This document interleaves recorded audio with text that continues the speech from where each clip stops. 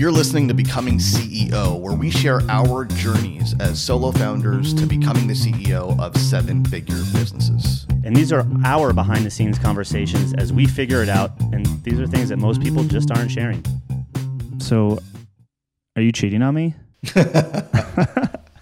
What is your... I'm just going to respond with the question.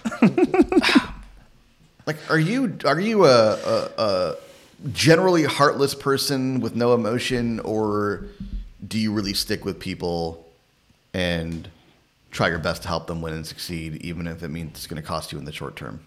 I mean, if anybody's been listening to this show at all for 40 seconds or longer, you clearly know that I'm the most ruthless, cutthroat mother effer out there. I'm just kidding. I'm definitely the latter. I want people to win. I fall in love with the people. And I think in some ways that's an advantage. And I think in some ways it's cost me. I struggle with this one a lot. Because I couldn't have said it better. Like, I think in some ways it's an advantage, and in some ways it's a massive disadvantage. It's an advantage in the sense of, believing in people is a good quality. Mm-hmm. People want to be believed in. And we're talking about, obviously, in the context of employees, contractors, people who work for you. Well, we will circle back to you not answering the question of cheating on me, but, Yeah. I'm evading the question. Have you seen Breaking Bad? Parts of it. I'm one of the ones that didn't go all the way through because I have commitment problems to TV shows, so I didn't see the whole thing. It's wildly good. Yeah, I know. There's a point where in the show, Gus, who's like the drug lord, right? Yeah. He's talking to Jesse, who's the dealer. Yeah. And Jesse's a big mess up. And Gus is giving Jesse more responsibility despite him being a total screw up. And Jesse says to Gus, "Hey, why me?" And Gus says, "I like to think I see things in people." And then Jesse feels validated. He feels like Gus sees something in him. Gus is the leader. He starts to level up. His performance improves. And I think that's a big part of the game we're playing here, right? It's like the people that we hire, they don't always come fully loaded with confidence. They're not always fully convinced of their own ability. And I think the game that we play as leaders, it's a fun game. It's a rewarding game. Is we get to see things in people and double down on what we see, even if they don't see it yet. But that requires giving them rope, giving them leeway, giving them runway, giving them time to catch up to your expectations of them.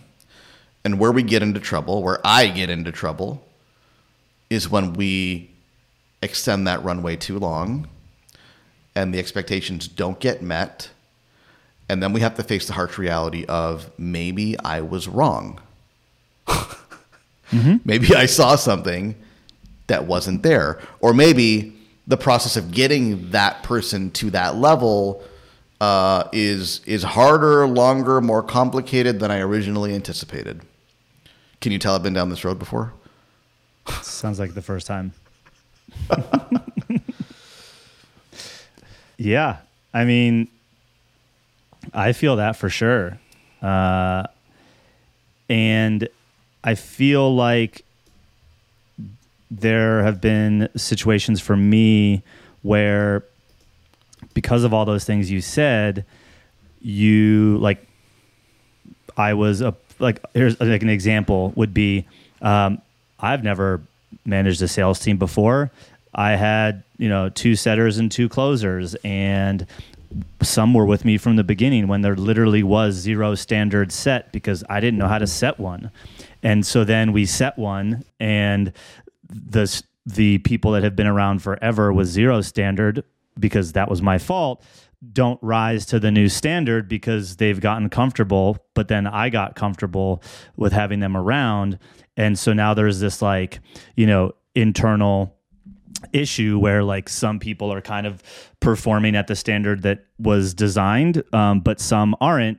Those that weren't just happened to be there from the beginning. And so the cycle of like, hey, sometimes the old has to die for the new to be born. Like it's tough to change someone's behavior. And so like in that regard, like as loyal as I was, I probably let some people hang around, and the whole team probably suffered in some way, shape, or form from it. But I didn't step up because I didn't know any better. And so like you start doing things to accommodate this, like when you start realizing that maybe it's been costing you.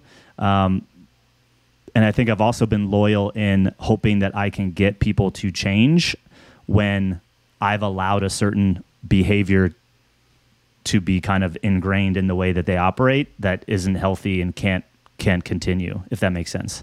I have even entertained the idea of rehiring people that I fired just because I love a good comeback story. Like that's extreme. This is extreme loyalty, right? Oh yeah, remember that person? You know, they weren't the best, but they weren't the worst. Maybe this time will be different. It's absurd logic. I hope your wife's not listening, but were you the person that like kind of got back with your ex like multiple times? Oh, I really hope she is listening actually, because I don't even, you know. There are attachment issues here. For me personally, there's 100% attachment issues. If we're gonna put me under the psychotherapy lens, this is not just work. I have a hard time letting people go, like letting them out. Like severing ties. Yeah. I think there's definitely patterns of behavior there. The thing is, though, that you highlighted that's really important is it's not just your relationship with that person that's affected, right? It's the entire team and the entire culture.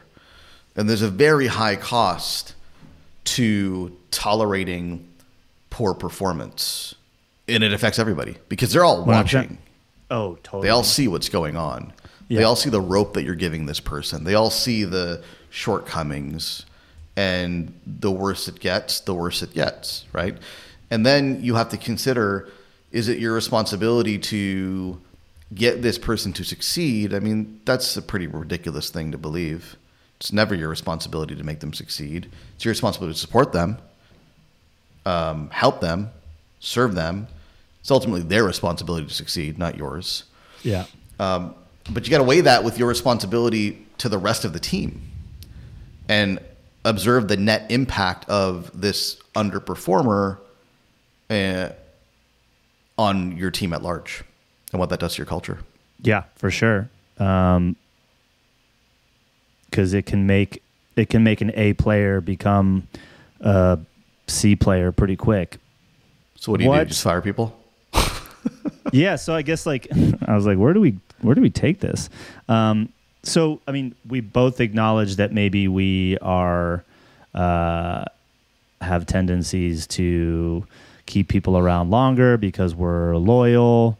There's obviously pros to that. I guess, this is a topic that you kind of brought up. Like, what are you doing about it, if anything? Or is this just like, hey, I acknowledge that this is the way I am, and if I'm starting to question, is this person around because I'm too loyal, is that like now just a trigger for you? Like, I guess because you've now become aware of this, what are you doing with that self-awareness? So a couple things. You said something in the last episode about, I forget who it was, but somebody does one-on-one meetings with their team every 30 days. And they always ask themselves before the meeting, if I knew what I knew now, would I have hired this person? So what I try to do is have that conversation every 30 days with each person, at least the people that report to me. And the question is, to be fair, I would say it's probably more realistically quarterly. Okay. But it could be more often. And the conversation is this still working for you? Yeah. and I try to ground that conversation in their needs instead of my needs, because usually it's the same thing, right? If they're performing and it's going well, I'm going to stand to benefit. And if they're not performing and it's not going well for them, it's not going to go well for me. So I try to ground everything in, what are you looking to get out of this? And what level of performance is acceptable to you? And where are you in relation to your standards? And are we going to get there? And if so, what does the path look like? And I haven't been great about having these conversations, but what I found is that every time I've had this conversation, clarity ensued for both parties. Because either it was, you know what, I'm not performing to my own standards, and this conversation helped me realize why, and now I'm going to go focus on X, Y, and Z to get my standards, my performance up to my standards. Or it was, I don't know if we can make this work. I agree that there's a lack of performance, underperformance, and I'm not sure what to do next. And then we start to navigate the conversation towards, well, maybe it's time for you to look at other options. It's never been a bad idea having that conversation. When you say that, when you're like, hey, maybe it's time to look at other options, I guess you're probably prepared for them to be like, okay, and then just like up and leave. Like, are you, like,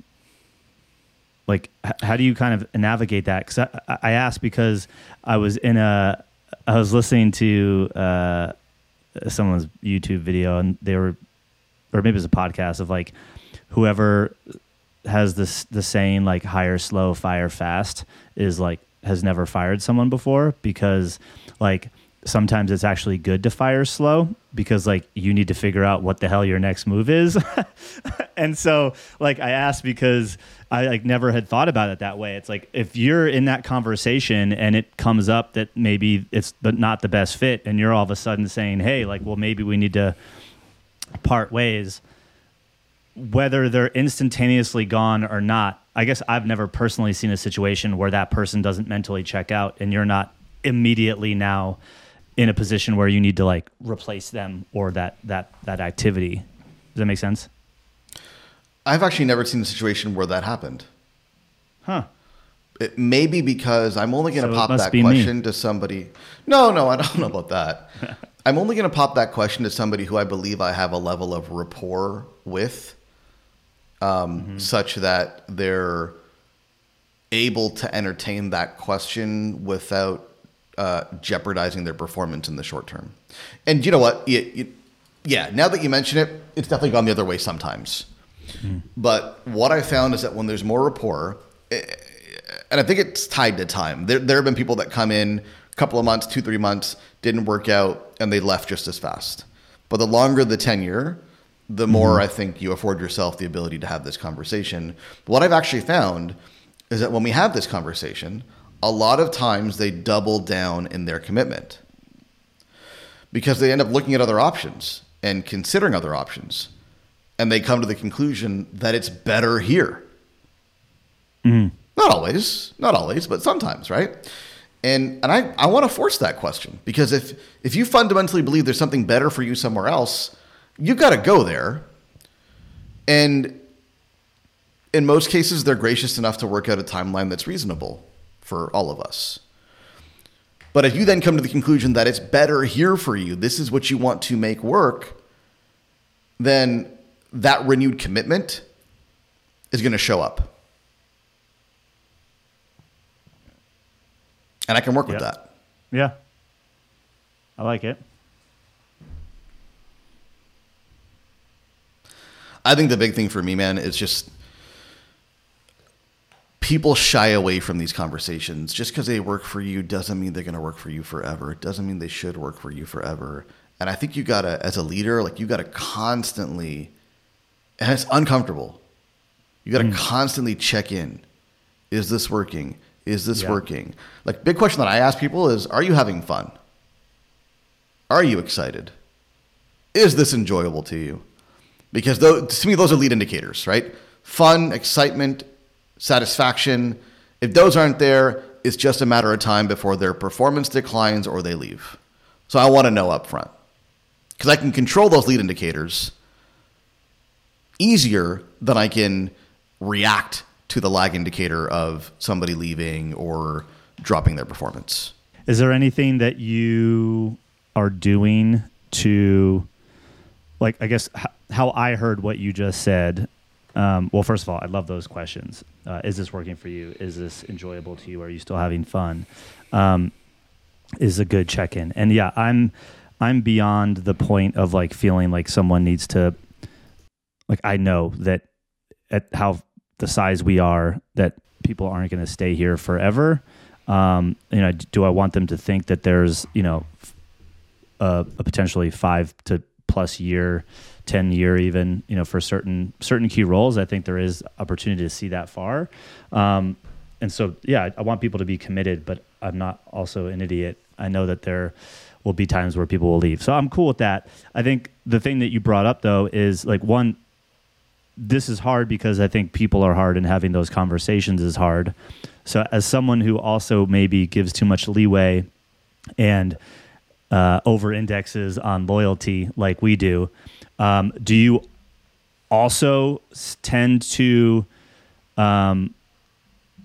is there a correlation with, because I think for me, I have difficulty having those conversations, like not just the "are you happy" part, but like I think the conversations that are becoming more required of me now in this stage of growth that are tied to like, yo, are you ready to up level? Like your performance is slacking.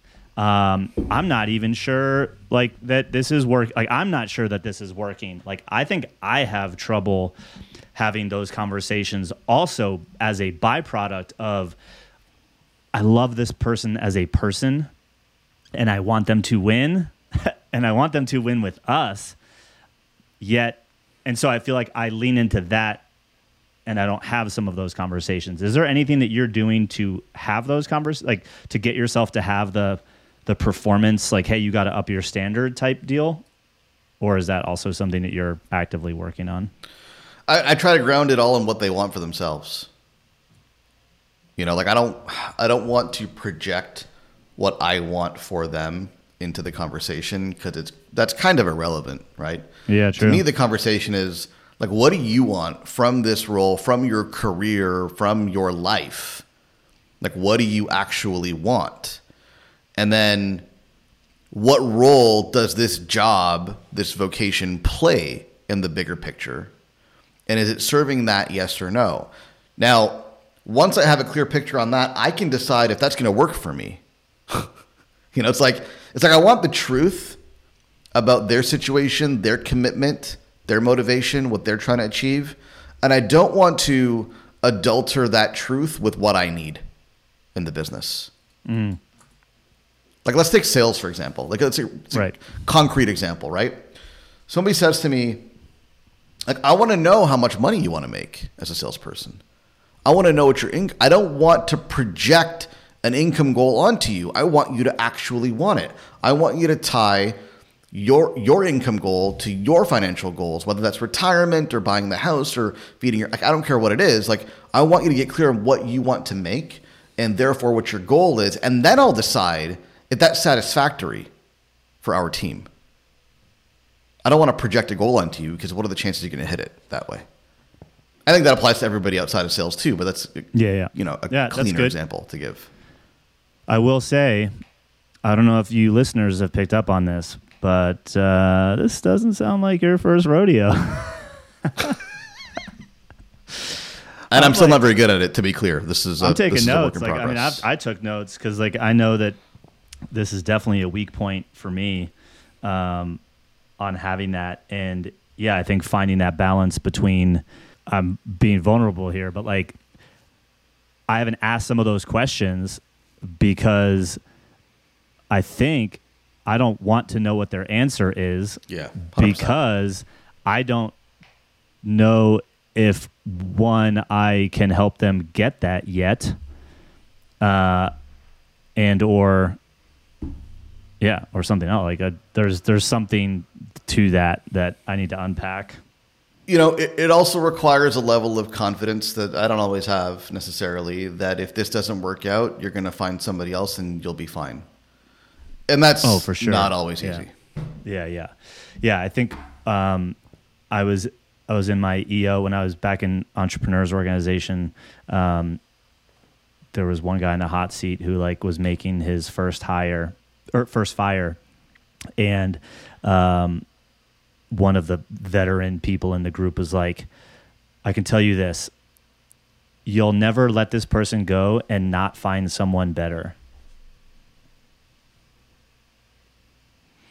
There's never a time where you fire someone and then you don't find someone better, because you're just weaponized with all of what you just learned from that not being the right person or the right situation, that you will make whoever fills the next role or whatever, you'll do it better next time just from experience.